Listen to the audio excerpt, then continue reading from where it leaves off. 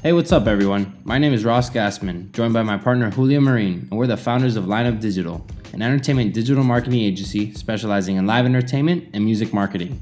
In the Lineup Digital podcast, we'll discuss entertainment marketing strategies that we've learned along the way and hear from the industry's top marketers, creatives, and owners. Together, we'll be taking a deep dive into the necessary marketing tactics, tips, and tricks that will help you sell out your next event or amplify your next release. So sit back, relax, enjoy the episode, and don't forget to subscribe, rate, and share.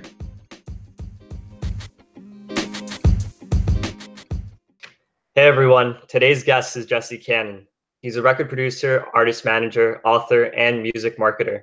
We're excited to discuss Jesse's experience as a music marketer and discuss the strategies and tactics he's seen success with. Jesse, welcome to the show.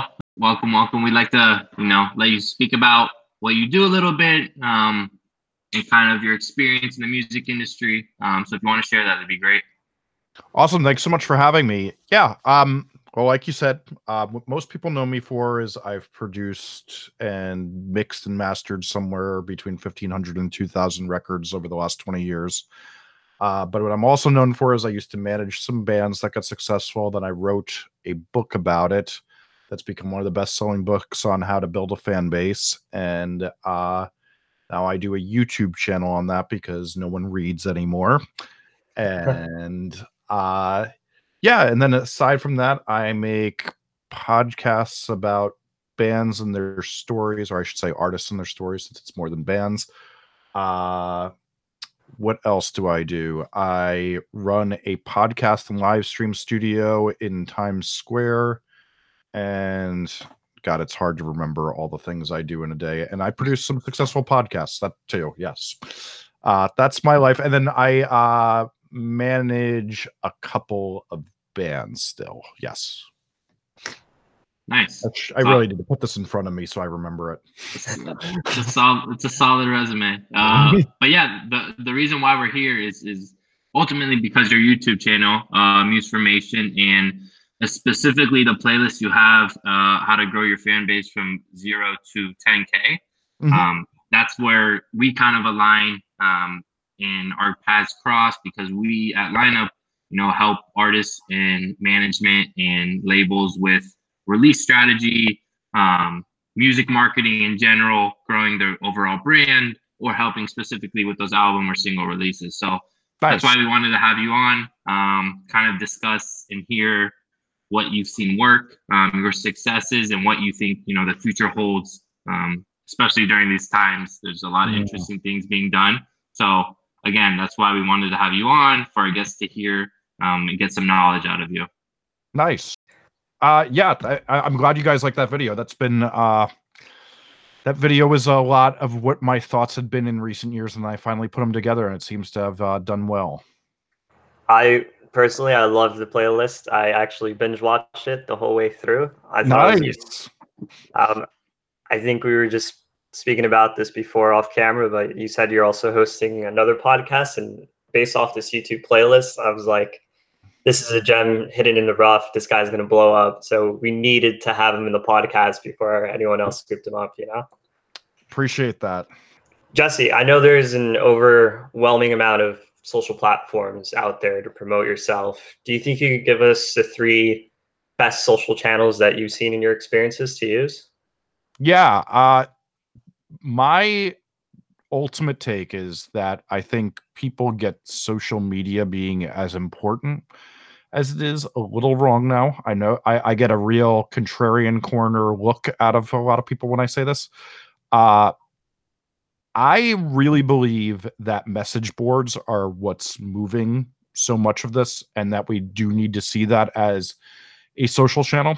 One of my most interesting experiences recently has been, and I can't fully name names, but is seeing that very large artists are doing a lot of sock puppet work of, going and having personalities that are in message boards that are essentially promoting their content and promoting the narrative that the management wants out for the artist. Now, I see for particularly the artists growing from 0 to 10,000 fans that, so like my last job was I was at Atlantic Records making documentaries on the group so we could tell their story a little better. And what I kept noticing is like all of these artists at some point found the right community. And like this could be everything from like Porter Robinson and Madeon meeting on a message board years ago, and then now they tour together and collaborate together. There's always these stories of that you found some sort of online community and things started to happen through that. And the community is always like, what I would say is like, if we're making a chili, like this is the beef, like this is, you know, the thing we want in every bite. And I think people don't do enough work on that. Like the joke I like to say is like community is not putting fire emojis in people's DMs. Yes, it can be DMing somebody and saying, hey, I like what you do, and you start to build a bond together.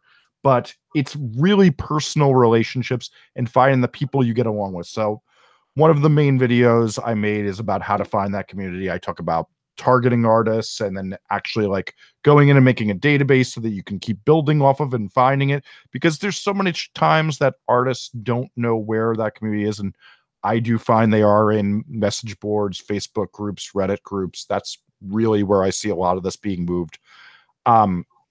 My second one would be undoubtedly YouTube, and I would say YouTube is probably equal to it.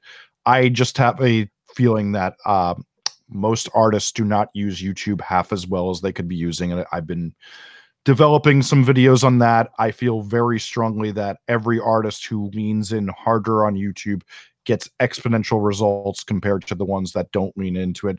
I particularly work with, on the mastering side, I've mastered a couple artists who really like just have numbers that are absolutely ridiculous and are now recently signed to major labels because their YouTube engagement is so high, because they just literally learned how to make those personal connections with it.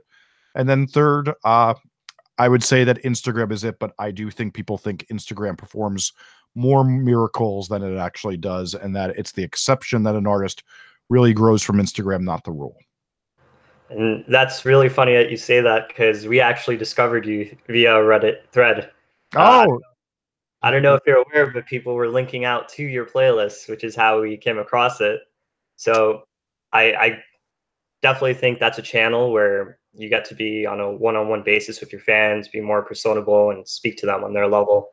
And the no fire emojis things, I actually told Ross beforehand that was going to be the title of the podcast, or that's what we should name. Nice.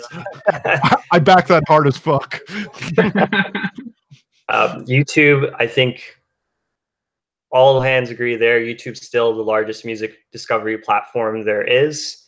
And Instagram, it's really a battlefield, I would say. But if you stick to your guns and you know what you're doing and you do it right and your brand is unified, then you could still kill on Instagram.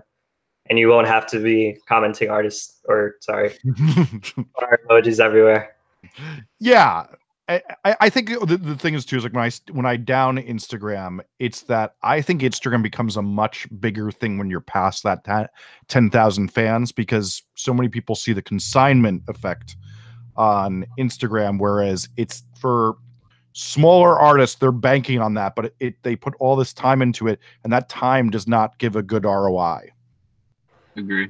I think it's important to note, you know, when you are building that community at first, like, you need to be authentic. You can't be papering with ads because it comes off inauthentic. But there is a certain point when you pass that 10,000 mark, right? In order to scale is where we find success, and you have to have ad strategies, and you have to be able to reach people that you wouldn't have reached before. But what it all comes down to, you need to know your core fan base. And I think exactly what you said, you know, finding your community in these groups is very, very important and overlooked much of the time. So that being said, now that we passed the 10,000 fan mark, your thoughts on amplification and advertising on Instagram, Facebook, Twitter, and if you have any favorites that you've, you know, used or seen success with? So I find that the biggest problem with this advice when you get past the 10,000 mark is that then every, let's call it, step of the ladder. So if we call the next ladder step 30,000 fans, the next ladder step 50,000 fans, that the genres are all really, really different in what works. So for example, I manage a bunch of punk and emo bands. advertising is the least effective thing you could ever do for those bands because their audience absolutely doesn't trust it. But in pop and EDM, you can move numbers in that. It's what I tend to find is when you're scaling, and this is the hardest part of scaling, is that like the rules change so much the bigger it gets because you have to start targeting actual behaviors of large clusters of people. Whereas early adopters in most genres behave really similar, that like you have these people who are rabidly into a certain genre and they will listen to absolute dog shit. But if you're doing good stuff, they're going to be even more passionate for you and you're going to get easier adoption. But really, like, it's funny, like, you know, I desecrate people because like there's so many of these YouTube guys who just are like Facebook ads, Facebook ads, Facebook ads. It's like that's not what works at the bottom, and that's not what works in every genre. But what I do think works in every genre is starting to be is just that the steady stream of music, the singles thing, all of that. Every genre, even dad rock, will be there in about 2 years. So just to go off what you just said about a steady stream of singles, you know, in one of your videos you do advocate for don't drop an album right away. That's you know, you're losing a lot of marketing power, which is a very valid point. Would you care to expand on, you know, kind of the music release strategy? This is kind of what we talk about with our clients as well, in how to make, you know, content last a while. And not really splurge all at once and then have nothing in the tank to keep you going. So every marketing person will talk now about the attention economy. I saw something like it's like the fastest growing word in marketing things. And, you know, that sounds ridiculous when you're a musician because you're like, I don't get it. But what they're really saying here is that everybody's fighting for attention. So you have to always capitalize on that by giving the fans something that they can get hooked into and then hopefully become addicted. So the analogy I use in my book is like the chicken sample in the mall for the Chinese place that they're going to give you a sample, then they hope you're going to come back and eat a full meal very regularly a couple of days a week when you're at the mall in the food court. What I see with music now is that like it's so hard to even get the person to come over and try the chicken. Because there's every outlet in the mall is trying to give somebody that chicken. So if you actually get the chance, then we have to hope, one, the chicken's good, and then two, though, if they like it, there's got to be more. Now the other thing is the more you're out there with that employee standing out there, the more chances you have to do it. So, but you don't have chances. You can't just keep promoting the same single because all your followers will get annoyed by it. You have to have something new. So my thing is that taking the time to invest in new content, you know, it's very easy to point to Lil Nas X, but I think, you know, like the one philosophy that he really showed that I don't see discussed enough is that he kept just developing different pieces of content around that song every fucking day. And that was really the lesson of him that I don't see almost a year later people having learned, is that he sat there every day going, how am I going to find a new way to talk about this song until it broke? That sounds great. So, Jesse, we recently put out a list of our favorite music marketing tools. What are some of your go-tos? Okay. I really like show.co for broke musicians because the free tier can let you do some good follow gating to build your Spotify. During COVID, Chartmetrics features are very free for DIY artists, which is awesome because you can do tons of split playlist marketing on there. What was the one? All right, hold on. I'm going to look this up. I was just playing with something before. That was cool. Dailyplaylists.com. That was interesting. I won't say that it's my favorite so far, but that shows a lot of promise. What is that exactly? Can you explain what that one is? Free playlist submission tool. So what's good about it is it really was relevant when I went in the genres. These playlists were actually like pretty legit for some of the genres. I did everything from like ambient chill to punk to like pop. There were some good playlists in there. Like I did the thing, but the one thing that makes me curious, you know, obviously we all know the thing of that with a playlist placement that you're not getting lasting fans. You're just getting somebody who listen to one song a lot of the time. And those numbers don't drive a lot of engagement or lasting fans. This, whenever you submit to the playlist, it makes you follow it. So I'm worried that some of those numbers are going to be a little inflated. Truthfully, as far as tools go for me, the funny thing is I guess my underestimated ones is to talk about that community the way I find it. I use Google Alerts and Talkwalker and this thing called Mention a Lot to find who's writing about the similar artists, the artists I'm working with. And then I find like, oh, I didn't know this website existed. Oh, they have 10,000 people who are watching them every day. Oh, cool. Okay. I should get my artist on there.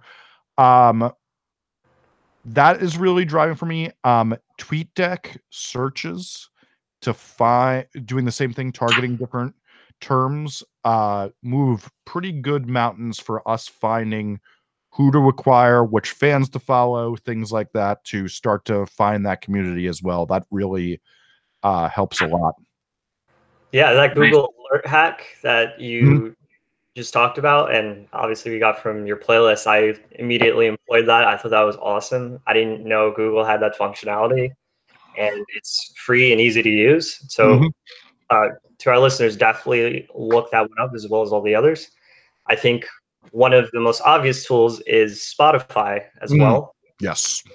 What would your ultimate goal and KPI be in order to grow your fan base or your followers on Spotify?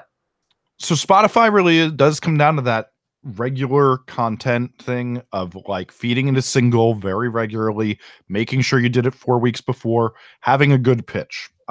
That is so crucial.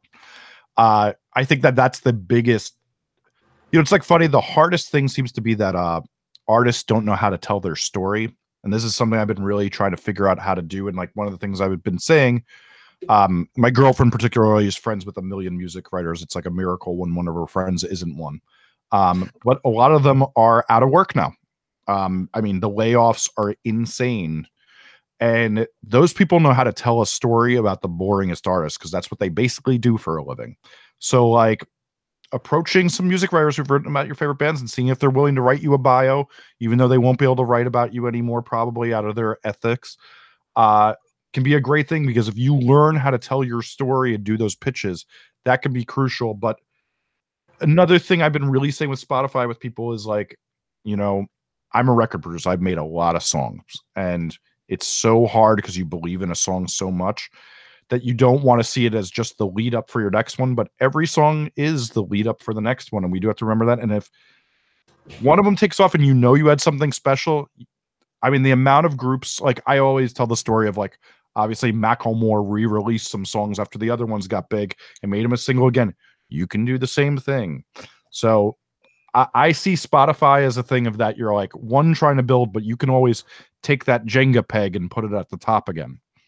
Yeah, that's a really good point about re-releasing stuff. A lot of music can go unheard until you get that one that pops, and re-releasing it's a great strategy actually to think about going forward when, putting out more content. And I think you touch on this as well, and it's part of the Spotify, and your goal for Spotify is obviously, gaining followers rather than listens, because once you gain the followers, you're constantly becoming whenever you put a new song, you're automatically added to the release radar, Discover weeklies. And I think that's a big KPI a lot of people overlook, and they rather focus on the streams. Streams is great, obviously, for the short term. Long term, it's not as good as focusing on the followers, which brings me to my next point. When pitching for playlists, one thing you mentioned, and we 100% agree with, and we put it in our post, is that never, ever, ever, ever pay for a playlist. Oh, yeah. Because like you said earlier, a lot of them are inflated followers. They make you follow to, listen to the playlist and a whole bunch of scam stuff. So we kind of want to hear your opinion and tell the listeners why, your thoughts on paying for play basically, and how that, you shouldn't do that. I mean, the biggest thing I try to watch, and like I'm lucky I get to talk to tons of smart people like you guys, is that I try to watch where the origin stories come from of artists who break. And what I never have heard ever is I paid to be on a playlist and then I got fans because it was just bots. Bots listen that these people have learned the con. They, like every iteration in the music business, there's someone, like I heard a saying years ago, like that if you want to make money in the music business, it's by capitalizing off the dreams of musicians. This is where the scammers are, and you have to do this the right way. There is legitimate avenues. There's right ways to do things. And I think this has always been true in the music business too. But this part of it is just so bad because people see numbers and then they get hope, and then that hope's crushed when it doesn't turn anything. And I think that also is why a lot of people are like, playlist promotion's not cracked up to all it's cracked up to be, is that like, yeah, you can see a ton of engagement from a bot in Mexico City that didn't do anything for you because it wasn't a person listening to it. And it is why so many of these numbers, and Spotify is, let's say doing an okay job of getting some of them. I saw some of the bigger things recently got taken down that were doing this, but it's, you want, the biggest thing is people want to see that number. They want to feel validated, and they don't care how that comes. It used to be like, I remember an artist I worked for, we paid for 3 million YouTube plays for $500. It never did anything for them because that doesn't get you fans. Yeah, and now people can see right through that, or at least most people. And what we try to install in our clients as well is like, it's a long-term play. So if you're going to spend $200 to get your song playlisted, great. But it's not going to do anything for you in the long term. Rather, invest that in a solid strategy and put some money to TikTok, put some money to Instagram, put some on Spotify Ad Studio, which is really where your brand awareness takes place, and that's ultimately will grow your following in the long run. Yes, agreed. Yeah, Ross and I were in a webinar the other day with I think some marketing leads at Spotify, and this was a huge topic, obviously, because most attendees were artists, and they were telling us horror stories about how these artists were actually getting banned completely from Spotify itself, and that that's really sad to just have your dream taken advantage of for no reason. They also went on to explain how you shouldn't be emailing or trying to find the actual playlist admins who have sort of become celebrities nowadays, because apparently they're not even allowed to open those emails. It's just from discovery on Spotify itself. So I think that's a good tip for any artists listening. I had not heard that. That's really interesting that they're now discouraging that, because at one point I know, like, I mean, I've gotten things placed by emailing people, but that is interesting that they just want them to look at the algorithm. Or you're saying this is editorial, not curators. Exactly. Okay. Yes, that makes sense. Yes, curators you could email. Editorial you do not want to email. Yeah. Yeah. So submission through Spotify. Yeah. So moving away from Spotify, Jesse, what other digital marketing and advertising efforts would you say are key in promoting your upcoming releases? So what I've been trying to say to people is you have to like reverse engineer the demographic and think about the fan a lot. So like a great example is like if I work with somebody who makes more of like 30-year-old rock, I'm going to actually tell them to do radio promo right now because no one's doing that right now. And that's where those people still live. Like, I've had some really good luck with doing radio promotion programs because now they cost nothing because all those companies are about to go out of business and they're trying to just get some last change before they're gone. So much of this is finding what's the exploit to get to a particular audience. I think the other thing people don't do enough is think regional. Now that we just see how easy it is to do Facebook ads and just target on a certain thing, is that a good strategy I've seen with a lot of people is like, you pick 3 colleges close to you.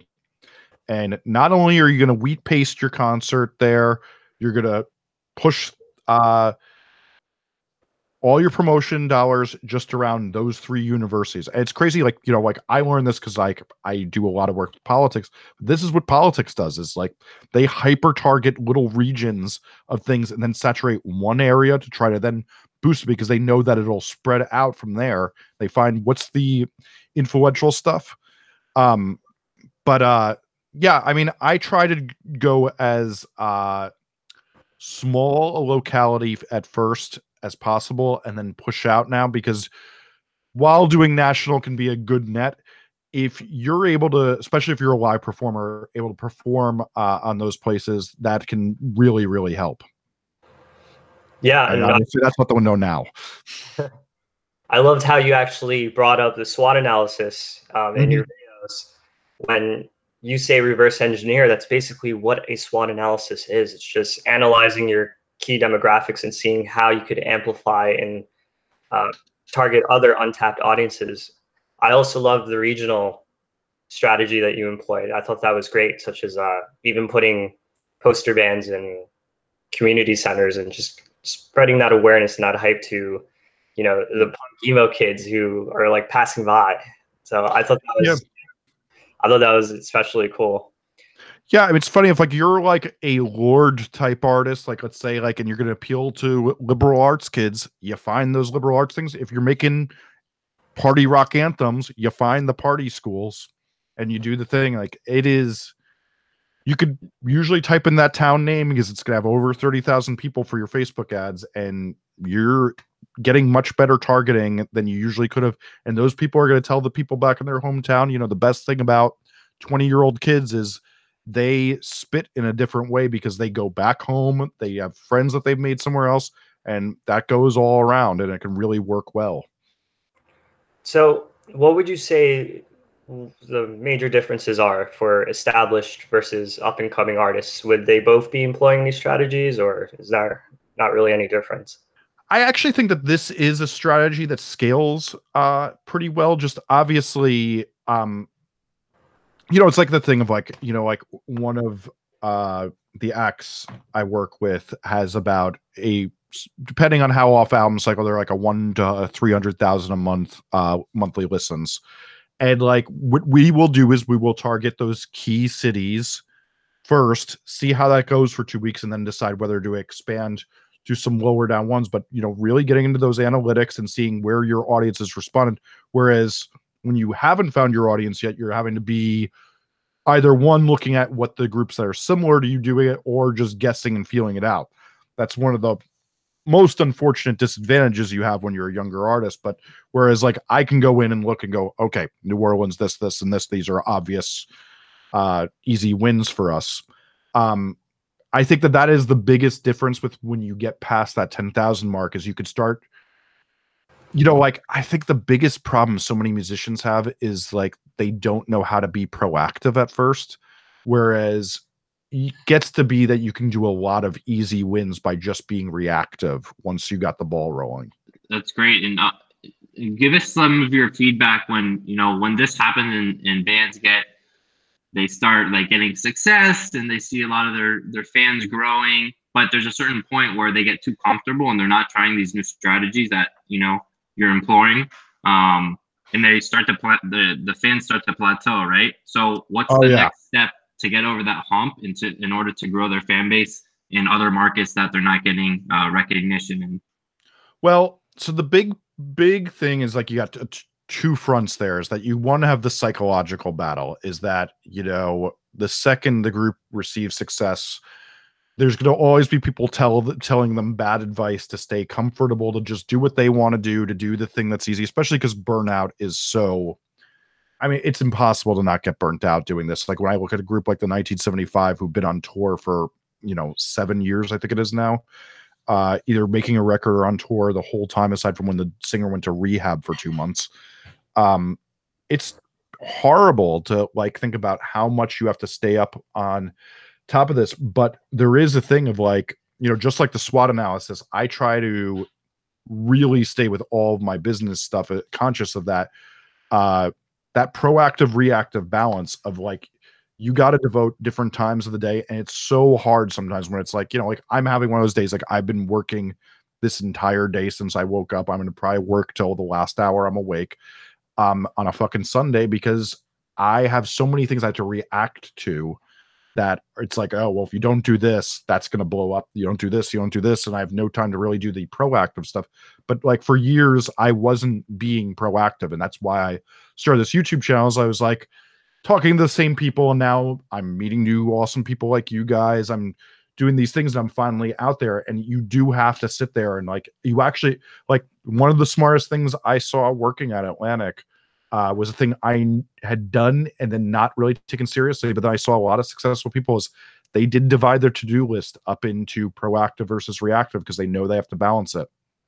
Yeah, I think it's important to put the right team around you as well, because if you're the band and you're the musicians, you're paying attention to the music, and very rarely you're going to have the business aspect side of it as well. So it is very important to have the right manager, right? If you have a label running your marketing, the right marketing people that understand your brand and can show, you know, new fans what you're all about, or in our case, hire the right agency to help you grow your fan base. It is interesting because what I would argue is I've almost never met a successful musician who doesn't have some at least idea on how to look at the business. And like what I call it is like, you're almost like a scout of some of the business ideas. So like a lot of the groups I've worked with are bringing back to management what they heard from somebody else they were hanging out with. And that is an important skill. Like, you know, like, seeing at Atlantic some of the people who were just totally devoid of thought, like just fucking moron artists, they really wouldn't go anywhere because they can't bring that part to their team. And that is part of their thing. Whereas like some of the people I saw massively blow up while I was there were like, hey, I was just on the phone with Janelle Monáe. She said she's trying this. Why aren't we doing that? And there is a thing that is like, I even, you know, when I started in this, like, you know, I was like working with Limp Bizkit a lot, and there was no one more talented than Fred at being a investigator of what everybody's doing that's working, and then taking those techniques and putting his spin on it. It's just being curious. That's all it is. That's exactly right. If you stop being curious, you're not going to grow. Yep. And life, business, music, whatever it is. So that's definitely an important point for sure. So Jesse, you also mentioned in your videos how the content that artists need to put out basically need to be a visualization of who they are as an artist, and the pieces that they need to put out also need to represent the releases or support the release strategy. Do you think you could expand on this a little bit more? Yeah. So, I mean, yet again, to be a fanboy, the 1975 are like one of the greatest iterators of this, is that like they know exactly how to show their fans through subtle things, what era they're in, what emotion they're in. There's subtle Easter eggs and callbacks. And like so much of building a fan base, like, you know, like the funniest thing is like when you're in a band that's really successful, is the most annoying thing is how much some of the fans read into it. And then there's like rumors about things that you're like, we didn't mean to say that in that fucking video. You guys are making this up. You're just seeing something that's not there. But in addition to that, you have to be building a universe for them. And, you know, I really do mean it as a universe of like that. There's little pieces of you, and you have to look at yourself and figure out how you make a metaphor for that in your art. And like, that really is everything to like going, this record feels more green than the last one, and you're going to use more green colors in the videos and the art.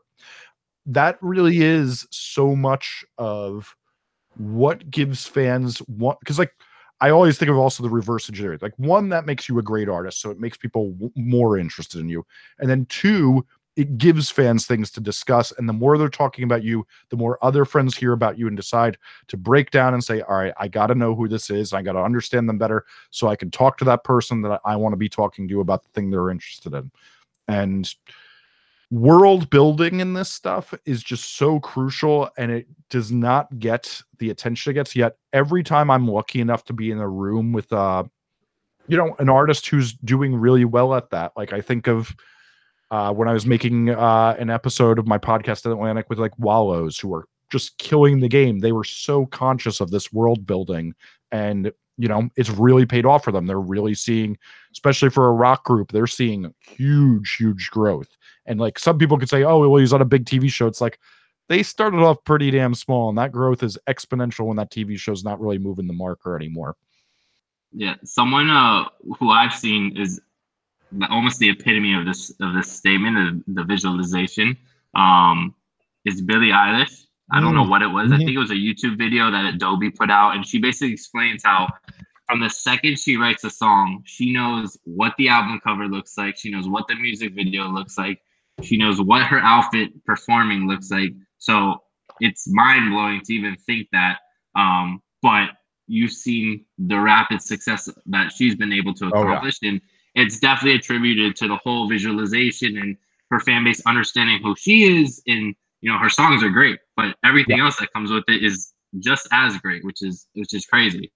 Yeah, and you know what's funny is if you watch the Pitchfork put out a video with Phineas this week, and it's so funny because it's a circle too, is that they, like, when you listen to him talk about how he made those songs, it's all reiterating the emotions that they've already discussed. Like, they have this touchstone, and then they're just literally every part of it stems from what that touchstone is of the initial idea of, like, we're trying to evoke this emotion, the flip on the idea that she's the bad guy.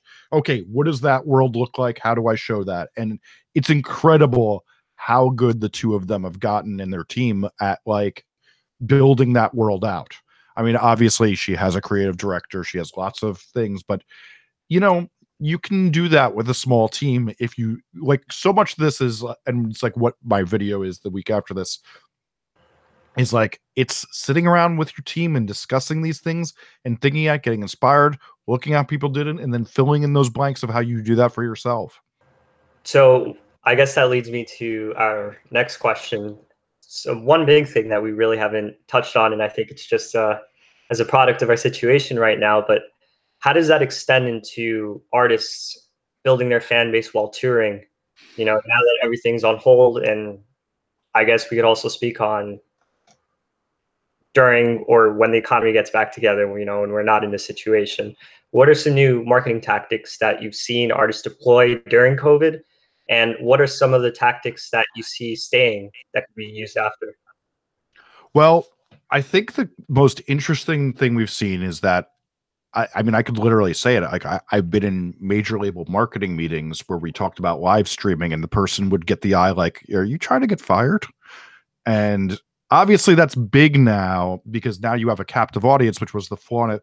But I really think that the big thing now is going to be is that, like, tours are co-signments. They have the name of your person. They're saying, like, when you come to the show, I endorse this person.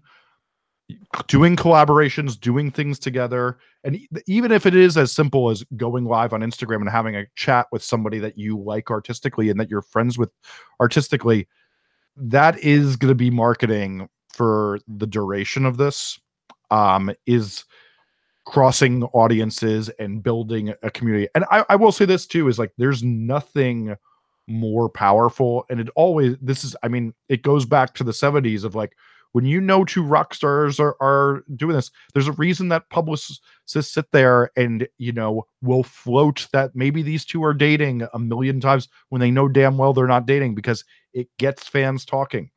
Cosigns and commingling of fan bases is literally about the only powerful leg we now have to stand on. On Friday night, my girlfriend and I, we made a nice meal and we watched one of those Minecraft concerts that 100 Gex did. It was great music. The visual got pretty boring after about hour 45 minutes or so. But I don't think that this is going to be the lasting thing. But what is going to be the lasting thing is throwing events together. I do think is going to be here to stay. Like, the coolest thing about that 100 Gex thing was this is a thing I stress to people, is like the one that Minecraft did with, like, American football and Ananamaguchi and all these, like, it was like a little too diverse. Whereas 100 Gex got basically their entire scene. Charlie XCX, Guppy and Fraxium, who I love, like Cashmere Cat and Benny Blanco, like all these people who like weird electronic music, and brought them all together. And then they're doing remixes of each other's songs and being iterative and giving the fan base a narrative around the whole scene they're in. That's fucking genius. Yeah, it's there's definitely a lot of collaboration. This is definitely that would have never happened if everything was going as normal. People were touring, everyone's busy in their own thing. But that's a great point. I mean, a lot of collaboration has been happening, and a lot of cross-pollination of fan bases, which has really made music discovery during this time crazy. But yeah, I mean, going forward, I think marketing teams are now kind of challenged to really stay ahead of the curve and really come up with different ideas on how to market things. Like, I don't know, today, for example, I thought of, there could be album release parties now. I don't know who knows how long we'll be in this, but, if someone is releasing an album next Friday, that an artist, makes a certain amount of slots, and they do, selling $10 tickets to be part of their album release party, which no one would ever do before this, a virtual album release party. I think there's definitely a lot of interesting concepts that could be taken and really, scaled into the future due to all of this. Yeah, I like that album release party idea a lot, because I think that is going to be the thing, is that, like, maybe it is that you do this so that the opening act is you pass the camera to somebody's Zoom in another city. I kind of love that. And maybe it even is too, is that you do some storyteller thing or something like that. Connecting fans with your story is so huge. So that can be really, really huge. Yeah. Just to wrap this up, I guess, just kind of tell us, what are you kind of working on now? What's the future look like for you, for Musformation, Jesse Cannon as a person? We just want to hear what you got. So I just put out the 2020 edition of my book, Get More Fans, which I updated every year because so much changes. And that kind of serves as a companion to the YouTube, in that it's like a million things that I would never put a video out about. So there's that. I produced this podcast that's now a top 10 podcast on the pandemic and politics called The New Abnormal. So I'm working really hard on that because I needed a job during this that was a little bit more stable, since all the musician money is dried up. I just produced some fun records. I just did the new Witch Taint record, which is a bunch of guys who make music on John Oliver, did a satirical black metal band. I think I said produce. I mixed that record. I just did a great record with a band named Hot Knife. And then, I mean, what I really focus on is 2 days a week. I'm building out what I like to think of as the most thorough database playlist of music ideas. I hope by the year's end, I want my kind of goal is to obsolete the idea of going to music business school with all the information and interviews I can do in this for free, because I think that information should be free. I think it's ridiculous that people pay $80,000 for educations like this, because most of the information is irrelevant by the time they get out of college. So, I'm hoping to do that. And if you want to follow what I do, it's Musformation on YouTube, and I'm at Jesse Cannon on all the socials. All right, Jesse. Well, we just wanted to thank you for coming on to our show. We think, you're definitely going to blow up, and we're so excited to see how this year pans out if we make it to 2021. I appreciate that very much. Just wanted to thank you again. Yeah, thank you, Jesse. I think we definitely got a lot of useful information out of it. We definitely learned something. We hope our listeners got some useful information out of it. We will put your links in the description, as well as some of your, I know we didn't mention it, but your checklists and some of the resources that you provide in your YouTube videos in the description as well. So again, thank you. We appreciate it. We hope all the best for you in the future, and we'll definitely be here to cheer you on. Thanks so much for having me. I really enjoyed it.